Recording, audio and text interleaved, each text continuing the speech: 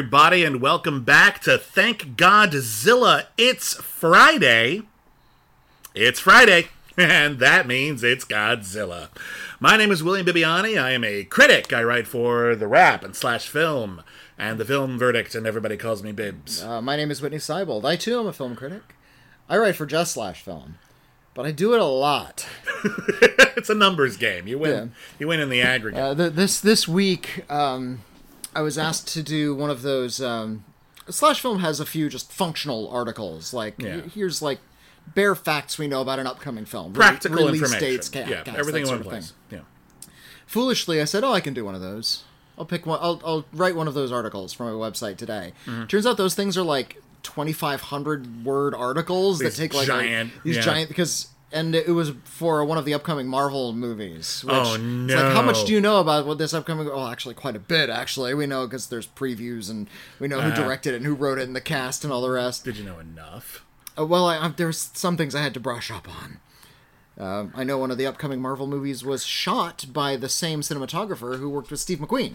Oh. So, a lot of really impressive photography, perhaps. Fingers crossed. Although, anyway. Of course, if you know anything about cinematographers, they can go anywhere. That's true, but... It's like classics and trash. It doesn't make them less talented. Yeah. But we're not here to talk about Marvel movies. We're here to talk about two giant Frankensteins wailing on each other. Yeah!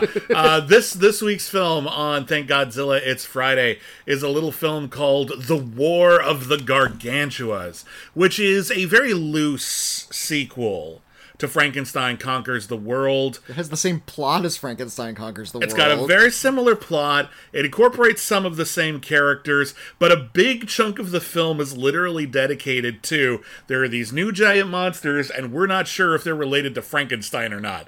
It might be a coincidence. Well, so the movie is like trying to have its cake and eat it too. I love... And we're getting into this now. There's like so many monsters now in this sort of Toho verse.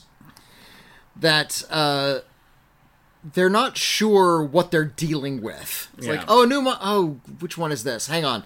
And it's like they have to send somebody back to a room and they look through a book. No, it's not Anguirus. It's not that one. It's, Yeah. That one. That's the guy who destroyed my boat. Is this the giant monster that stole your boat? You get Number Godzilla. 6, could you step forward, right? please? Ba-boom! Ba-boom! Okay, step back now. Sorry. It's fine. So, The War of the Gargantuas came out in 1966. This one stars Russ Tamblyn, who apparently... From West Side Story. From West Side Story, from Twin Peaks, from Cabin Boy, from The Haunting. Oh, yeah. Amazing career, Russ Tamblyn. Apparently, according to everyone who was involved in the film, Russ Tamblyn was an asshole. Oh, no. He completely made up all of his lines. He had no respect whatsoever for the process. Nobody liked working with him. And the joke was on Russ Tamblyn was because he didn't follow any of the script, and then later on he had to redub all of his own dialogue. He couldn't remember what he said. So he had to just make it up more later. Russ. Hoisted by his own petard. He's actually a lot of fun in this movie, but yeah, apparently he was a big jerk. The War of the Gargantuas, in a nutshell, there are two giant monsters. One of them is green, one of them is brown. They fight. And they're... Okay, so in Frankenstein Conquers the World. Yes. Frankenstein fought Baragon. Sure did. Little like a doggy-looking monster. A flappy-eared kaiju who burrowed underground and somehow managed to frame a giant Frankenstein for murder. So Frankenstein gets blamed for a lot of shit, actually. Frankenstein Conquers the World is wild, because it starts in World War II, and we have Frankenstein's heart, and it ends up... beating in a briefcase. Yeah, like, but it lives, and evidently, like... escapes Nazi control and then just grows into a whole person. Well, it's like the bomb that fell on Hiroshima lands directly on the heart, and then irradiates it, and then gradually the heart I imagine it must have been like Hellraiser, just gradually grew into a person. Yeah, and then that person just kept growing because they kept feeding it. And they fed it protein. Meanwhile, Baragon was out like wreaking havoc in the countryside. Yeah, and Frankenstein gave him the slip, and they couldn't tell like who was damaging these cities, which monster it was. And Frankenstein was just living off in the woods trying to not bother anybody, and everyone assumed Frankenstein was killing people, so they tried to kill Frankenstein. There's a sighting over here, but there's damage over here. What do we do? And that's the plot of this one, too. Yeah. But this time, instead of Baragon, it's a second Frankenstein. And the Frankensteins don't look like Frankensteins. No. They look like big... They look like the aliens from Earth Girls Are Easy. That's exactly what I was thinking they look like. They're just really bright, colorful, covered in fur, weird face makeup. It's not a bad look. It's a fun look for a giant monster. I actually really like the way the monsters look in this movie. Yeah, in fact, this movie is actually incredibly popular in ways I did not know. Like, it's weirdly influential. Like, Tim Burton was influenced by this movie. Yeah. This is one of the ones that's usually cited as, like, one of the stranger, campier ones when people talk about sort of the kaiju genre. Guillermo del Toro was a huge fan of this movie, and you can really see it. If you watch this and Pacific Rim back to back, you'll see that, like, the big climactic fight in the middle of a giant city is very much like that one kaiju versus Jaeger fight in Pacific Rim in the middle of a big neon city. There's even a bit in both films where one of the monsters grabs a giant boat and uses it as a club. Very similar. Quentin Tarantino was a fan of this movie's aesthetic. This movie has, when they go to Tokyo, a very kind of... It looks good, but it's still fake-looking sort of Tokyo model exterior, and that's something that Quentin Tarantino apparently intentionally evoked in the Flight of the Bumblebee sequence in Kill Bill Volume 1. Okay. He wanted to make Tokyo look a little fake.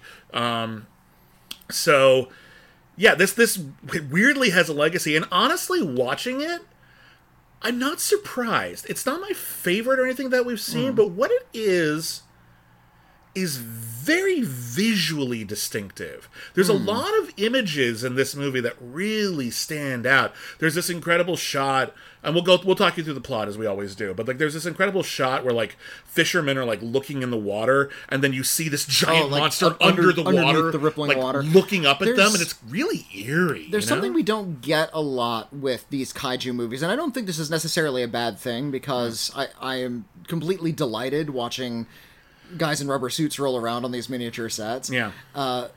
But not since the first film have we really gotten a good sense of how big the monsters are. There's their actual scale. The occasional shot or moment notwithstanding, it doesn't really feel... You don't get a sense of awe and wonder all the time. There was a really wonderful shot in Mothra v. Godzilla where Mothra's egg was up on the beach. It was just a matte painting, but they bothered to put it in this wide shot and have a bunch of people standing in a circle around it, and that made that egg seem really big. I thought they did a really good job of that in the second half of Rodan, where Rodan was destroying cities and things, and they shot it in just good angles, destroyed things in just the right kind of slow-mo that really made it feel really huge. It's rare because the special effects really weren't there to convincingly at the time to put people and monsters in the shot at the same time, unless it, like in this movie, there's a bit where one of the Frankensteins grabs a singer off of a stage and eats it. Eats the singer. Oh no, it's not the singer. It's the person at the singer person. He just drops. Oh, that's right. He drops, but he picks up something at an airport. And there's a shot of the monster holding what's clearly a little doll. Yeah. And drops the doll. It's not that convincing. And there's also a shot of the singer there's a cool shot of the singer in Frankenstein's hand. Yeah. The King Kong shot.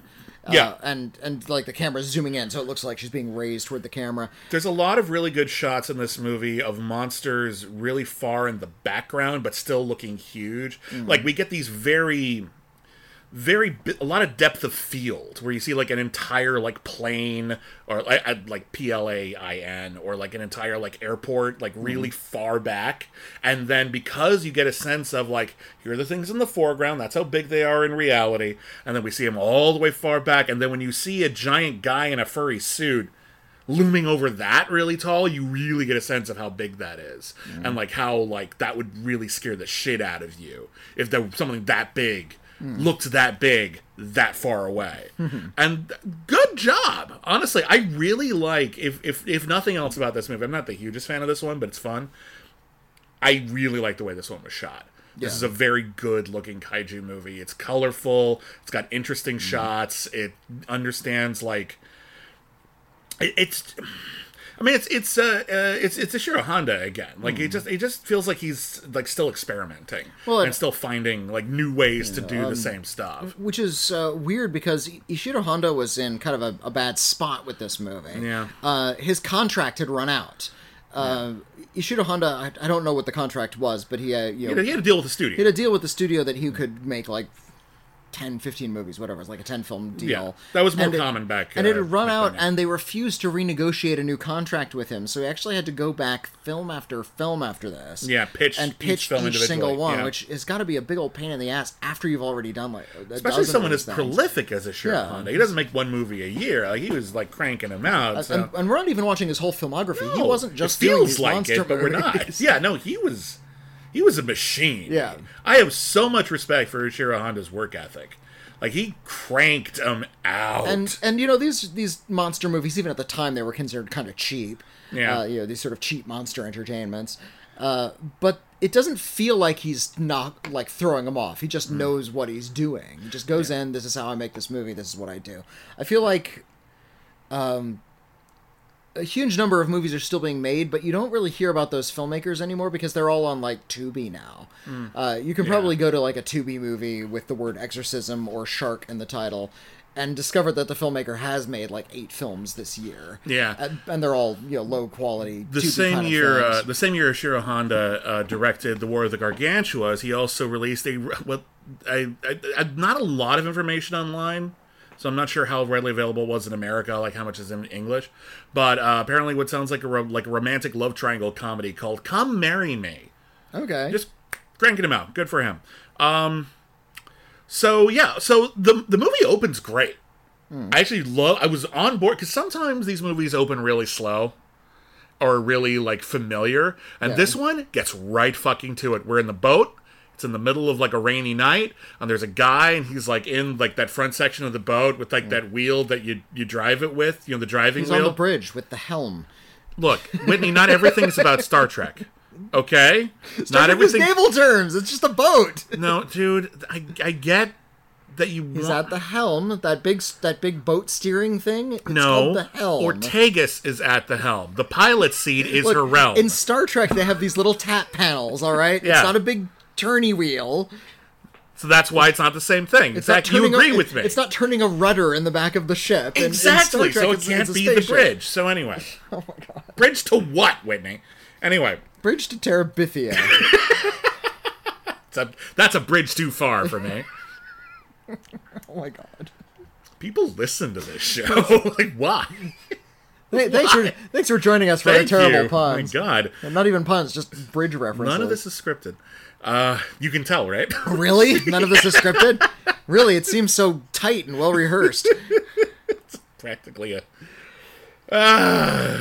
thank you, Debs and Whitney, for letting us laugh about love. A big monster comes out of the water, and also an octopus. No, the octopus comes first. There's a guy, he's on the... He's fighting a tentacle. I'll play your little game. He's on the bridge. Thank you. And he's driving the wheel thingy, and all of a sudden you just see a giant tentacle, and it looks good too. It's wet. It's kind of moving around in like a somewhat unnatural way. It's clearly being suspended by strings, but it's a cool look. But they made it so that, because a lot of like fake tentacle type stuff in this era just looks like there's a thing on a string. They've got it down. It looks pretty convincing, and there's a tentacle like sneaking up on him. And then it grabs him, and there's this giant octopus. Remember the giant octopus from the end of Frankenstein? Here it is again.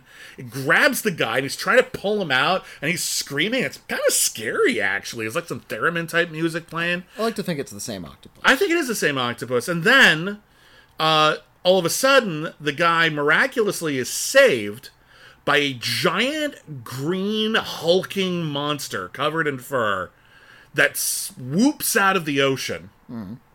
Starts kicking the shit out of this movie is like 4 minutes in, by the way. A giant monster is kicking the shit out of this octopus. It's just like, you ruined the ending of Frankenstein Conquers the World. Where were you from? What's your deal, man? Kills the octopus. And then you think for a second, oh, this guy has been saved by this kind kaiju. And then he starts smashing the boat. And this guy washes ashore, and he's in the hospital, and he's talking about a monster. Oh, this is worth noting, actually. Up until now, pretty much all the movies we've been reviewing have been available in Japanese with English subtitles, and we've mostly been covering those. This one, the only version that was on Criterion, the only version that was on Tubi was an English dub.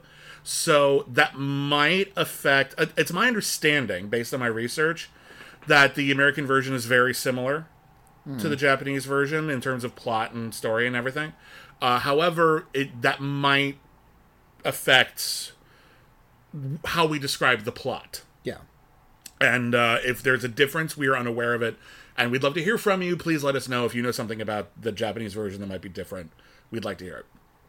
Anyway, the guy washes up ashore, and of course the police are interested.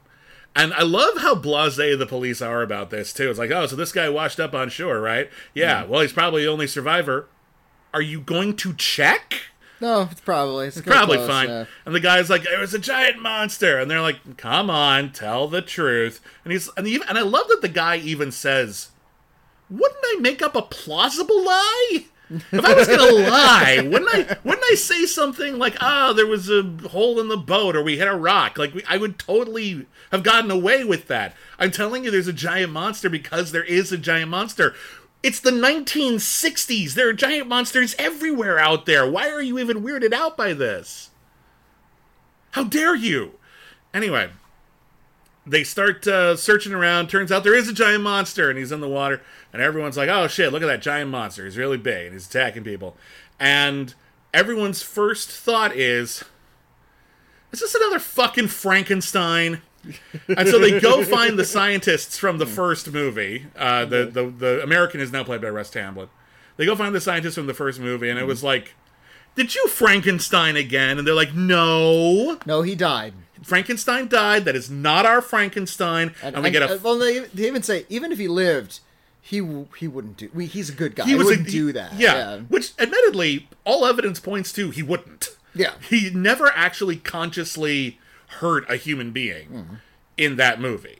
Frankenstein was, as I think is true for most good Frankenstein movies, a pretty benevolent creature, except maybe towards the asshole who created it and abandoned it. So they're right about that, but they're saying, like, this guy is attacking people.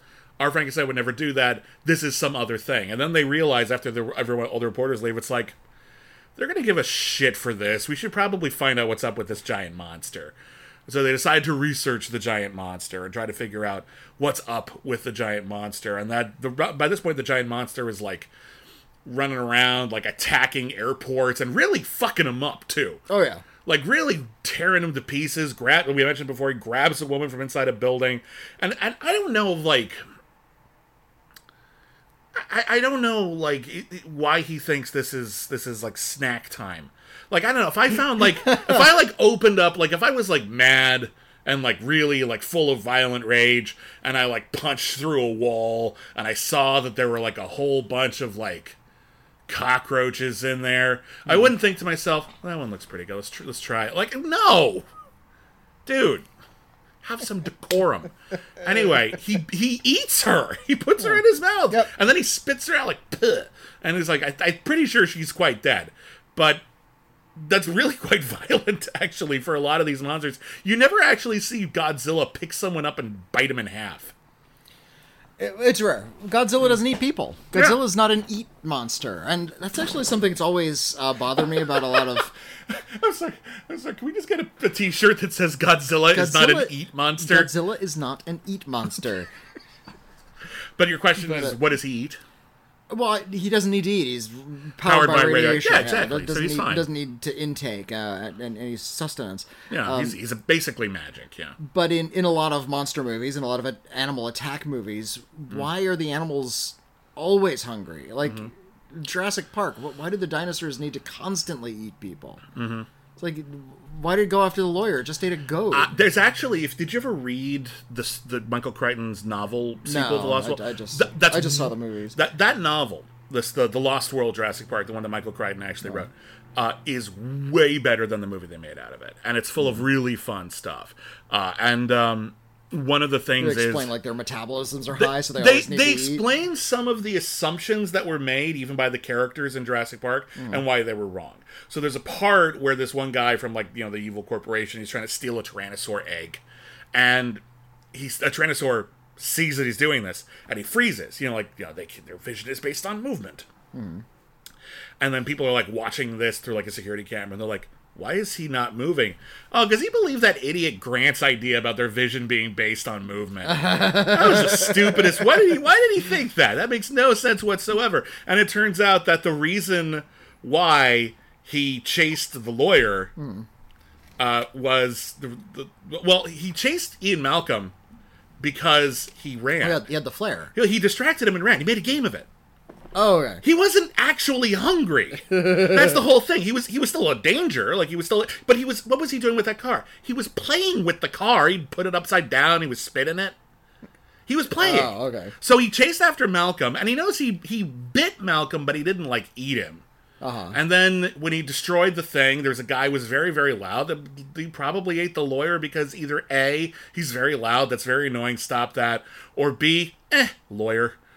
But that book is interesting, actually. It's actually, like, you can tell them... There's this really fun bit in The Lost World of Jurassic Park, the book, where they do the scene from the first movie where there are velociraptors at the door and all the adults are trying to, like, hold the door back. Uh-huh. And instead of handing the adults or even just kicking the gun to the adults, the kids, like, wait a really long time to hack into a computer.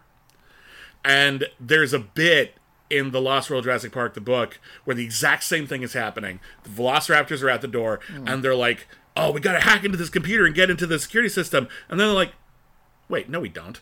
And then they just follow, like, the power cord from the computer because it's gotta have its own, like, dedicated power supply room, and just kick down that wall and just climb into another room.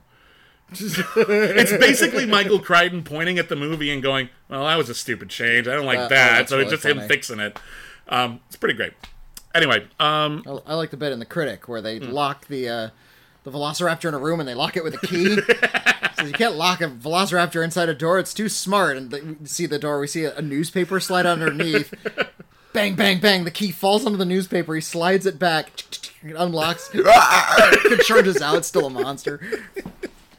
Great. That's really great. Anyway, the monster is attacking and stuff, and our scientists start doing some actual science. It's pretty great. Such as it is in these kinds of movies. Yeah. Oh, we forgot to mention, when there's one bit that they do here that's actually a different continuity, and it establishes this movie as what happened in the last movie kind of vaguely happened. Because we get a flashback. They didn't, like, find a Frankenstein in the street like they did in the actual last movie. They raised a Frankenstein from a pup, and we see him, and he's, like, dressed like you ever see Time of the Apes, that one MST3K episode? Oh, yeah. And there's that really annoying kid sidekick ape. He looks like that kid.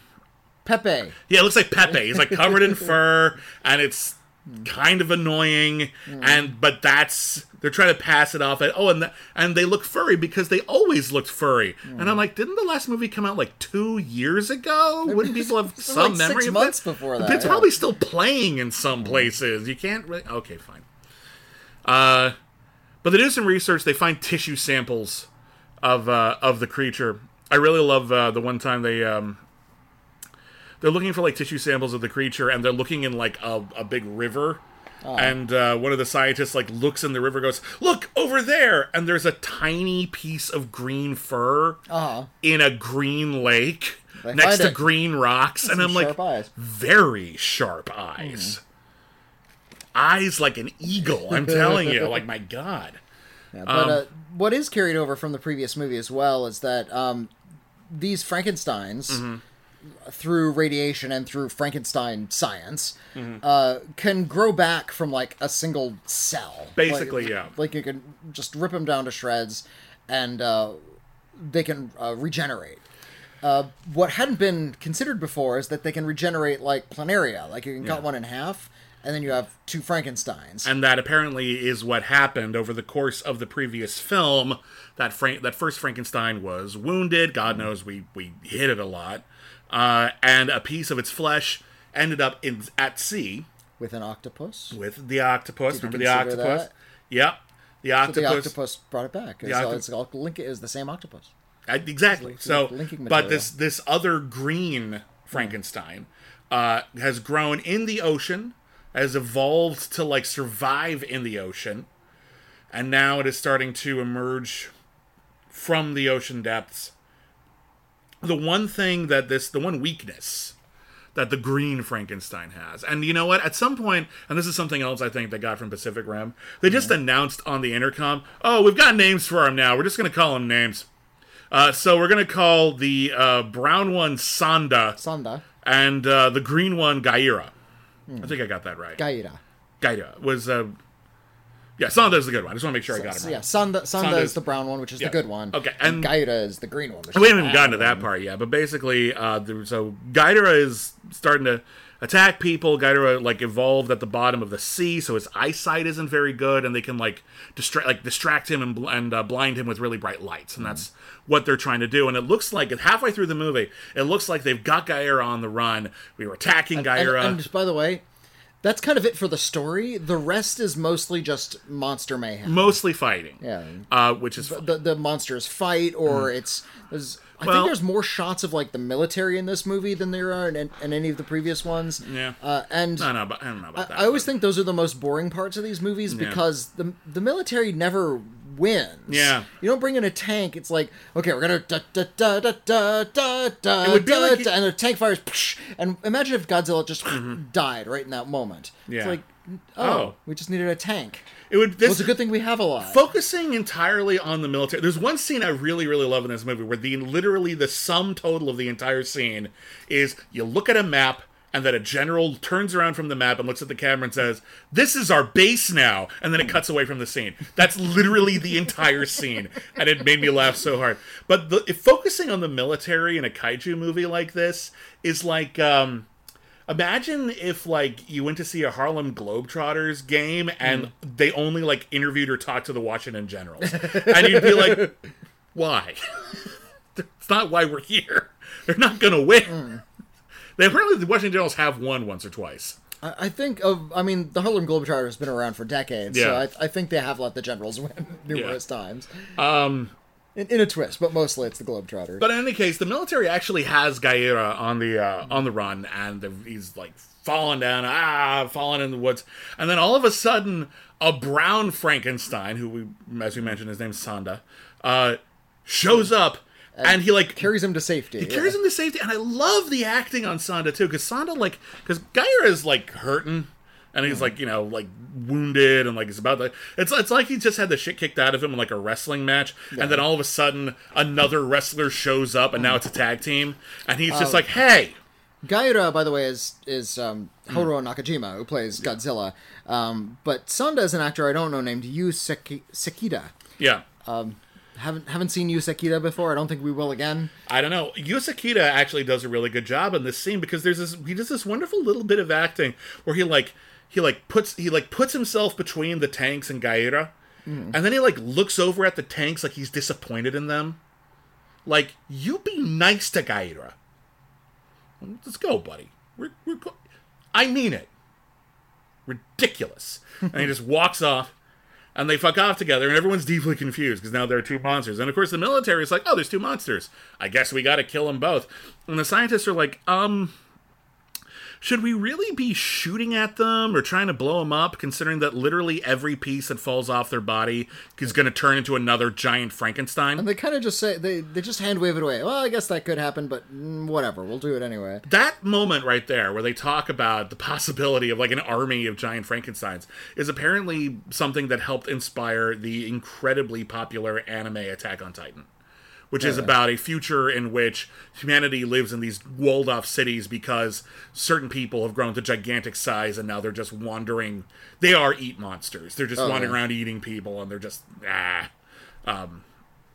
So you're welcome, War of the Gargantuas. The more I learn about Attack on Titan, that's the weirder it seems. It's a very strange show.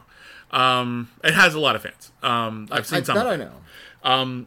The future is a hefty responsibility and not one that we take lightly, but then taking things lightly has never been what Hefty is about. That's why we've created the Hefty Renew program that turns hard-to-recycle plastics into valuable resources like park benches and building materials.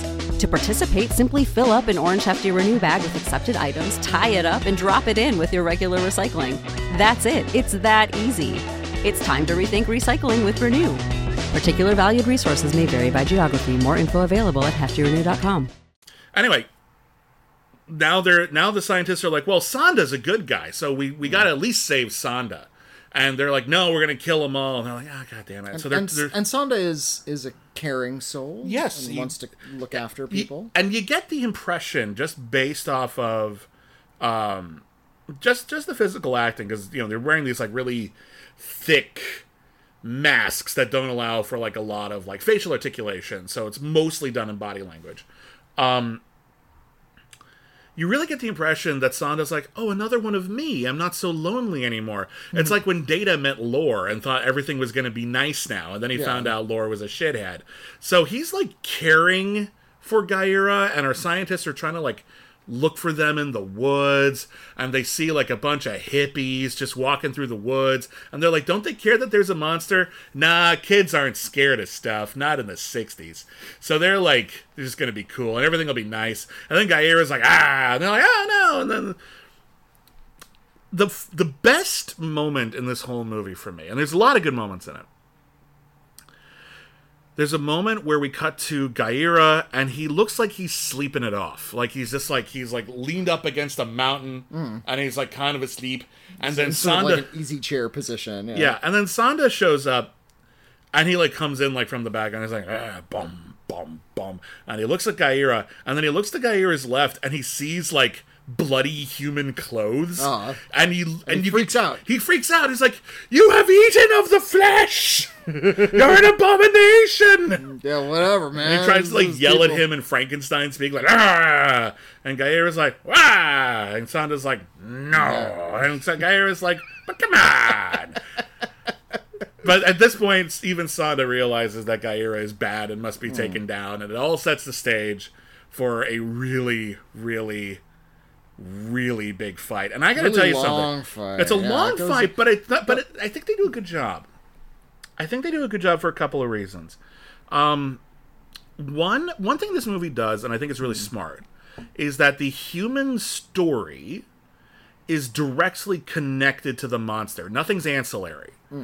So when the monsters start fighting, the humans like, oh, we have to save ourselves, or oh no, we have to stop this guy who ran this amusement park or foil this diamond heist.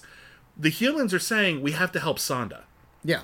So they're actually, like, involved in the whole story. So cutting away from the monsters, it still feels like we're watching the same film. That's an element from Frankenstein Conquers the World as well, though. Yeah, it's another plot point they're kind of lifting off. I'm not saying War of the Gargantuas is the first one to do this. The Mothra movies did this pretty well as well.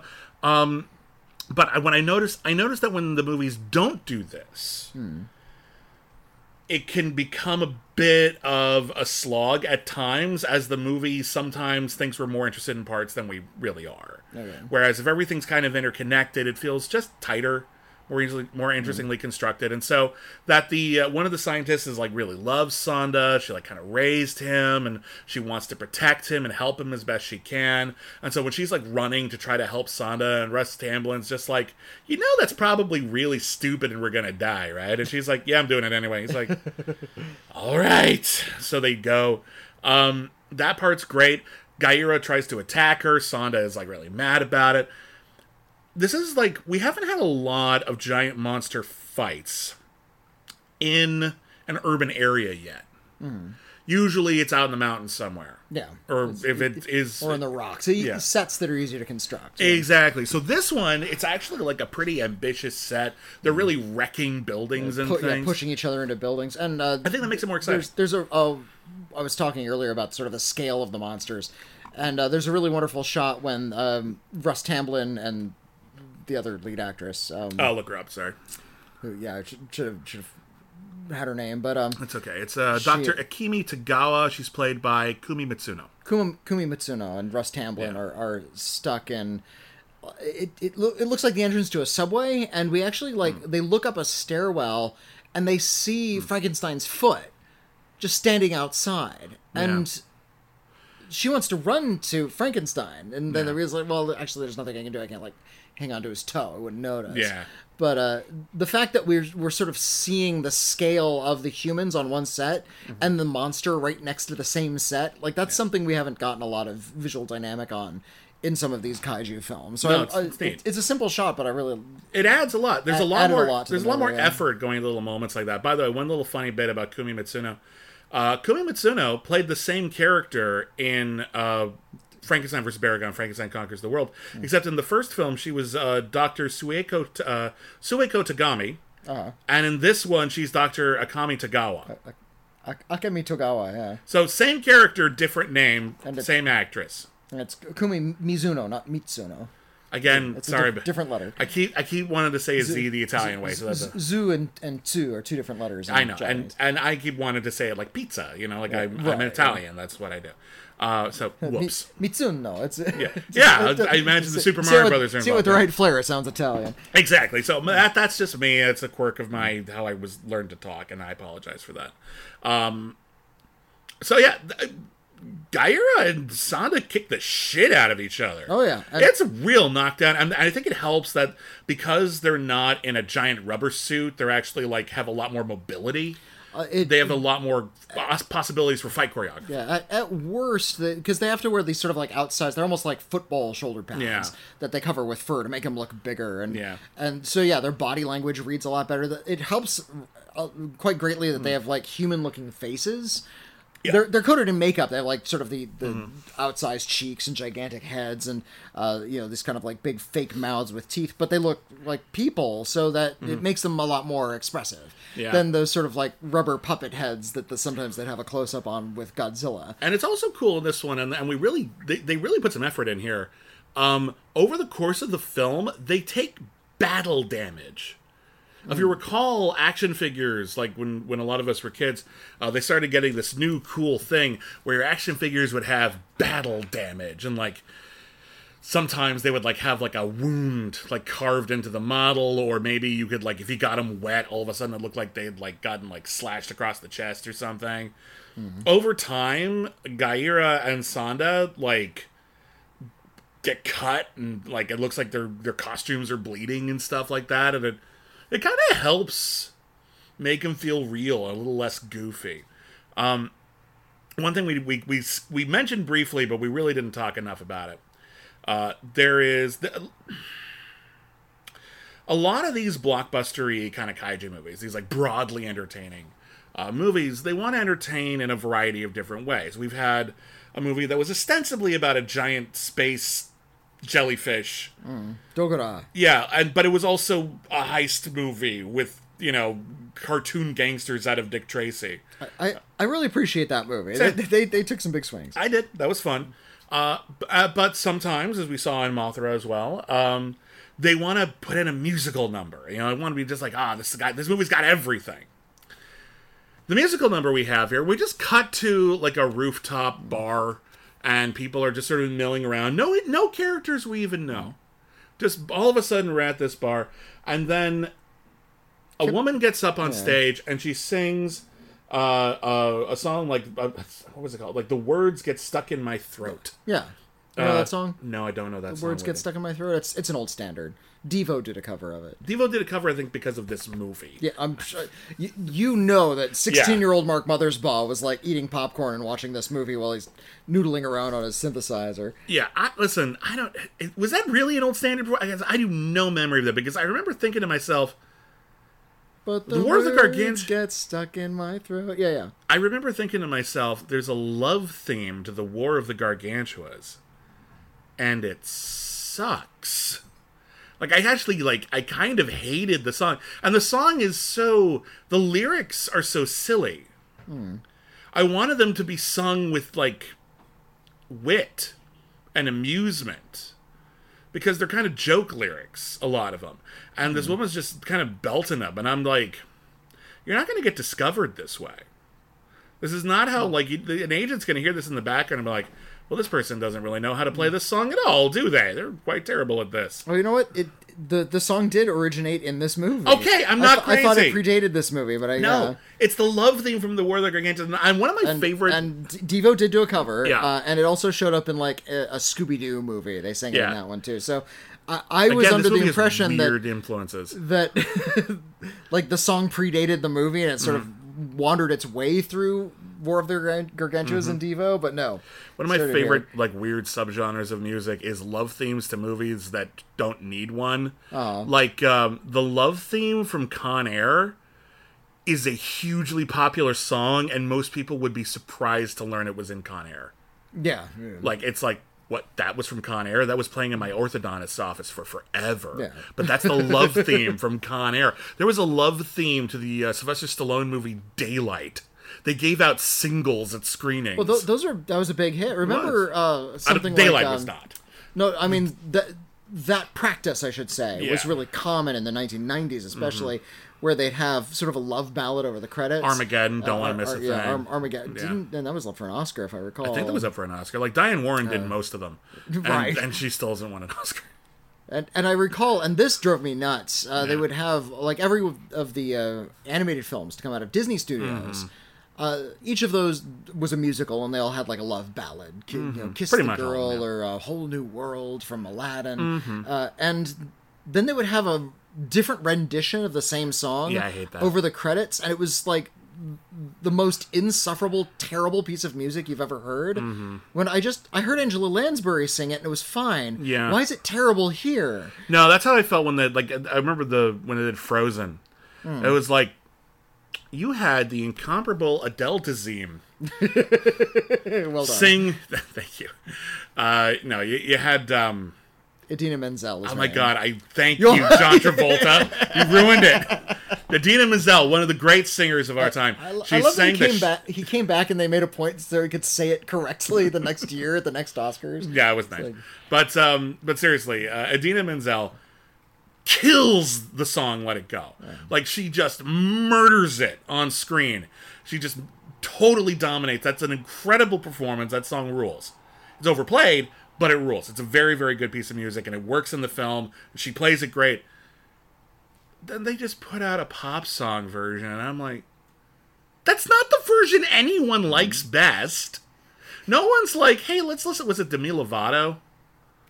Oh, I think it was Demi Lovato. Yeah. Right, yeah. Like, yeah, and then it's like, oh, let's listen to Let It Go. No.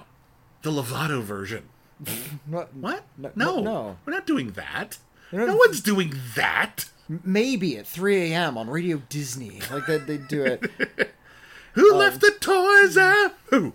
I was so embarrassed. They would play, like, the original versions, and then they changed, like, Disney-fied lyrics after a while. Yeah. When parents caught wind that... They were, like, playing, like, songs Mambo that Number 5 have... is about, like, drinking and going out with ladies. Remember when they released the Tigger movie, and the theme song in all of the commercials was Semi-Charmed Life, because it has this kind of cute hook. That song is about crystal meth. Yeah, it is. That song is literally about crystal meth, and they made it about the adorable tiger from Winnie the Pooh, and I love that. That's so wonderfully insidious and dark. But I was just looking up Kip Hamilton, who is the singer in War of Gargantuas. Yeah, is she someone I should know? No. I mean, she was around. She was in a couple movies. She was in movies like The Unforgiven from 1960, Good Morning, Miss Dave from 1955, and she did a lot of TV. She was in episodes of, like, Mickey Spillane and Perry Mason. She was in 77 Sunset Strip. She retired in the mid-60s. She died in the mid-80s. In her mid-40s, she had breast cancer, which is terrible. Tragic. That's unfortunate. She's buried nearby in Culver City. Okay. She was a working actress and singer. Sure. Had a little bit of a career. And I think, as far as cult audiences are concerned, this is sort of the high watermark for her, because she gets to get killed by a giant Frankenstein monster after singing this song that Devo would end up covering. It's a hell of a thing. Anyway, the monsters fight. They fight a lot. I really like the shot of Gaira, like, because Gaira is kind of like the Submariner. Like, occasionally he has to, like, recharge in water. So he's like, he runs from the forest where Sando is keeping him, and he sees the ocean. And I love that he runs to the ocean like a little kid. Like, whee! His arms akimbo. Like, he's super excited. It's really cute. The monsters kick the crap out of each other. And instead of just Sando winning, which would have been fine, because Sanda's the hero, and our heroes are trying to help Sanda. They're even saying, like, they're being interviewed by the press, and it's like, oh, they're going to kill Gaira. Yes, but we should save Sanda so we can perform experiments on him. And I'm like... They actually say that. So yeah. Shouldn't we save one so we can perform experiments on him. Like, So really, Sonda, they both end up being defeated. Murder them all amid laughter and merriment, except for the few we take home to experiment. They both end up being defeated by an underwater volcano that just happened to erupt that day. Yeah. Which is almost as anticlimactic as the octopus. But at least the octopus was weird. At least the octopus was like, why is there a giant octopus now? In the last 60 seconds of the film. A volcano is just, and an underwater one, too. Kind of half-assed it. Anyway, lunch, and then the movie ends, basically. Yeah. The movie just basically just kind of fucks off and ends. From what I understand, because we saw the version on the Criterion Channel you mentioned, Yeah. which is the English language version, it was the longer cut. Yeah. There was more fighting in this version. So I guess whoever edited the movie for American release thought that Americans could stand more monster fight. And you know what? I feel like... I can't stand more monster fight. You know what? I feel like... Because, you know, we have the rhythm of these movies now. We've seen a bunch of them now.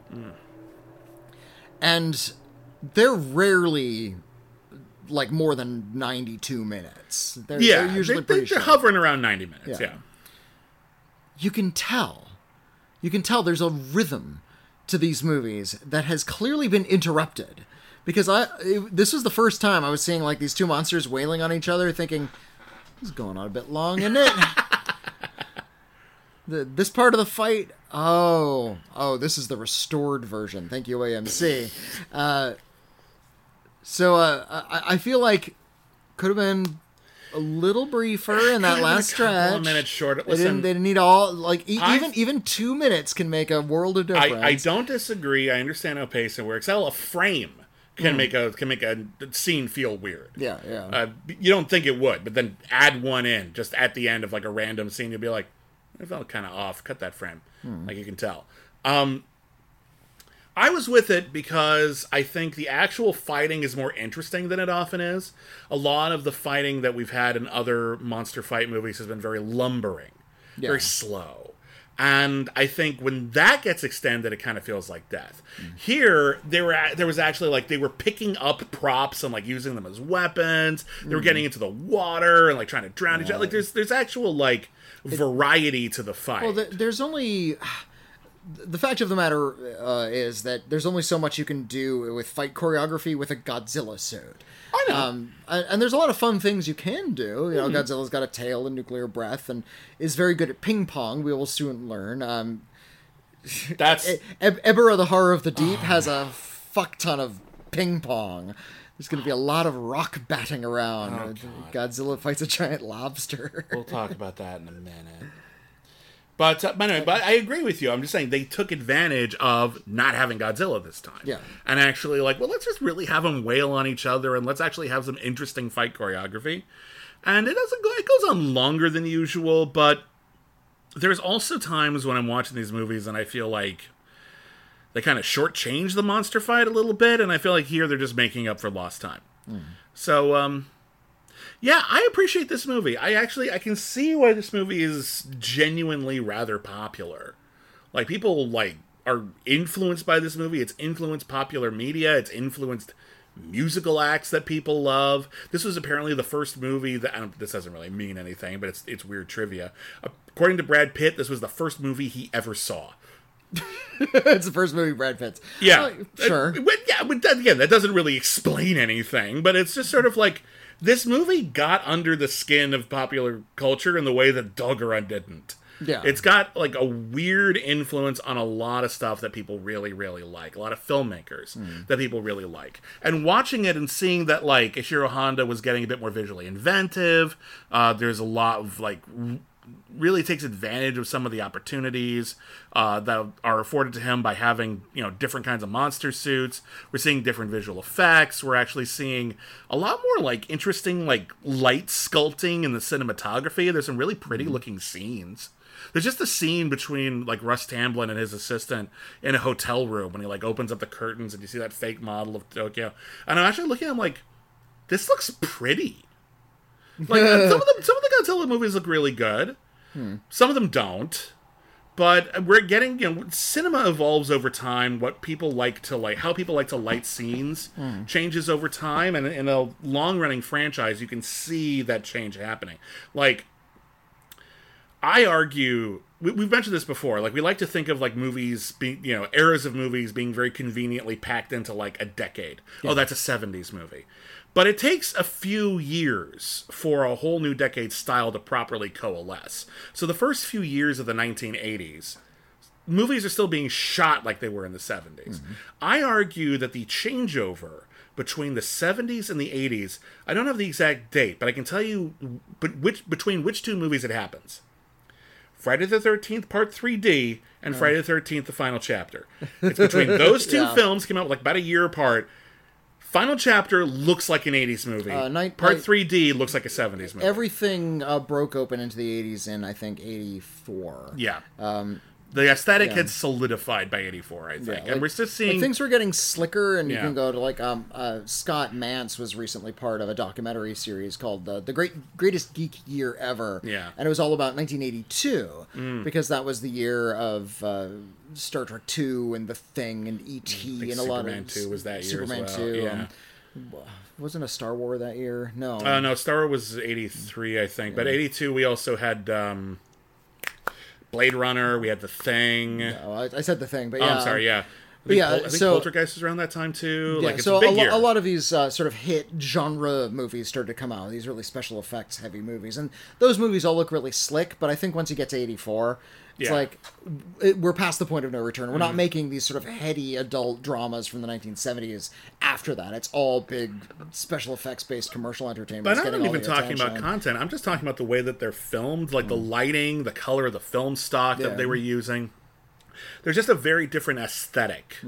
And again, if you watch a film franchise, one that like evolves over time, you're going to notice the aesthetics changing. These early Godzilla movies, like the first Godzilla, black and white, feels way more like a 50s movie. And now we're like really entrenched in the 70s. There's really bright, colorful 1960s. Bright, colorful, popping colors. And, over time, Godzilla movies will look really, really different from this. And I'm amused to see it kind of happening gradually. Just to see like, oh, the lighting is a little different now. And they're kind of getting a little bit more ambitious with their cinematography. This is all kind of cool. So yeah, I like The War of the Gargantuas. I think I like Frankenstein Conquers the World a little better just because it's even weirder, at least in terms of its plot. But this is a hoot. I'm glad I finally watched this. And these characters do eventually interact with Godzilla in a future comic book. So this isn't... our initial plan was just to cover this because it was a sequel to Frankenstein vs. Baragon, because Baragon is in Destroy All Monsters. But Sanda and Gaira end up in a Godzilla comic later on, so... It's all connected. Yeah. Wendy, what is our Godzilla movie? We're actually going to have a Godzilla movie next week. Yeah, it's Ebirah Horror of the Deep, I believe. Yeah, it is. This is one of the Godzilla... I forget if they did more than one. This was actually an episode of Mystery Science Theater 3000, where I believe it was called Godzilla versus the Sea Monster. Versus the Sea Monster. Yeah. So that's where I know this from. I've actually never seen it without MST3K. Oh, so this should be interesting for me to just sort of watch this movie on its own merits. Some movies, we even did like an iron list about this, like the best movies MST3K ever lampooned. Because there are some good ones. Sometimes they might be good on a different scale than you're used to, but they've lampooned some good movies. And some of them you can absolutely watch and enjoy without an MST3K commentary track. Some of them you can't. Manos the Hands of Fate is a tough sit. Santa Claus Conquers the Martians is actually one of the most boring movies I've ever seen in my life. I remember, I think I've told this story before, but you and I got to interview Joel Hodgson, the creator of Mystery Science Theater. And we were saying to him, because this was when they rebooted it for Netflix. Yeah, it was right around that time. And there were a couple movies that they were lampooning, that they were riffing on, that you and I were kind of fond of, including Star Crash. I think Star Crash was the prime offender there, I'm fond of Star Crash. I like Star Crash. It's a Star Wars knockoff. It's a very Euro sleaze, kind of cheesy Star Wars knockoff, but the visual effects are neat. It's very colorful. There's some stop-motion animation in it. Fun. It's not afraid to be sexy. I mean, it's a silly movie, but they knew it, and they made a silly, fun movie. And then they riff on it. It's like, this is a terrible movie. And so we took Joel Hodgson to task. We said, this is a pretty good movie. Why do you choose Star Crash? And he just sort of looked at us and said, guys, no. There's no accounting for taste. You don't need to defend Star Crash. And he said it like over the years. People said, well, what about this movie? No, these are all terrible. Listen, and Joel Hodgson is entitled to his opinion, and that's totally fair. And, you and I disagree about what a good movie is sometimes. And so that's totally fine, but it should be interesting to see whether Ibira Horror of the Deep is one of those ones that actually does hold up. Because I remember watching Amnesty 3K going, this actually doesn't seem very good. Maybe it's just me. I don't know. Well, keep in mind, when they did when they riffed on the monster films, the Gamera films, and the one Godzilla film they did, they got, like, the TV version. That was the shtick with Mystery Science Theater. They were raiding the vault of, like, the local public access station that had this pile of movies that they clearly just bought for cheap that they could run all night. They had the right to distribute them or show them on television. They didn't necessarily have the right to put them on home video or anything like that, which is why a lot of them weren't available for a long time, but so... And this was just TV history. A lot of local stations, a lot of networks would get movies in these big packages from distributors for TV broadcasts. There's probably only a handful that you really, really want, but in order to get those, they said, okay, but you got to distribute these other 100 movies, and so they would find excuses to show these. Sometimes they would run them all night, and you'd stay up late. Maybe you're out drinking with your friends, you come home, you're a little drunk still, and you turn on the TV to wind down, and you see these really bizarre, terrible movies. Robot monster, what the fuck is this? And you and your buddies are up late, and you start joking. That's Mystery Science Theater. And a lot of the movies they got were American dubs of these Japanese movies, or a lot of Mexican films that were dubbed into English. And those were drastically recut, not just by American distributors, but they were put in pillar boxing. Where they just sort of mat it for television, and then they cut it for time to make it fit in, like, the American TV time slots. So you're seeing this really bastardized version of the movie by the time Mystery Science Theater got to it. Which is fair. And that's the version they're riffing on. And that could be a much different film experience. You're not wrong. Than seeing the version that's on the Criterion Channel, which is bothering to clean it up. But to be fair, not everything on the Criterion Channel is also good. That's fair. Just because you're historically significant doesn't mean you're actually good. Point is, for the most part, they're taking care of the movies, and they're trying to show complete versions of the movies. True. I find it telling that we saw Frankenstein Conquers the World and also War of the Gargantuas. We've seen the longest available versions of both of these. Yeah. One which has that really bizarre ending with the octopus in it, which was not the most common version. And now we've seen the American version of War of the Gargantuas, which I think they only included that because it's the longer version. It has a few extra minutes of footage. Save every precious second of War of the Gargantuas. That was for historical posterity. That was Criterion Channel. Anyway, that is it for Thank Godzilla. It's Friday. Thank you, everybody, for listening. Hope you're enjoying the show. I haven't mentioned this in a couple of weeks, but if you want to follow along, you can head on over to my Letterboxd page, just under my name, William Bibbiani, and there's a section there that actually is all of the movies we're covering in order. And if you want to follow along, you want to feel like what's up a couple of weeks from now so you can get ahead of the game, that's over there. If you want to email us, talk about anything we discussed in this episode, you absolutely can. It's super easy to do. Send us an email at letters@criticallyacclaimed.net, or, if you'd prefer, we have a P.O. box. You can send us a piece of physical mail. Our P.O. box is, Whitney. Send it to the Critically Acclaimed Network, P.O. Box 641565, Los Angeles, California, 90064.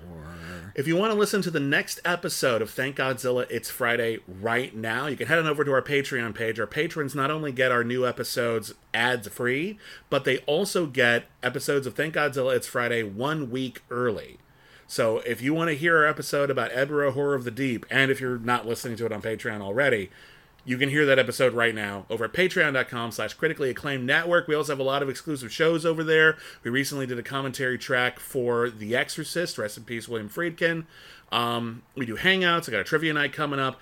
It's a lot of fun, and we're just very, very, very grateful to all of our patrons, without whom this show would not be possible. So, thank you again. Thank you for joining us. Thank you for loving Godzilla as much as we do. And, rawr!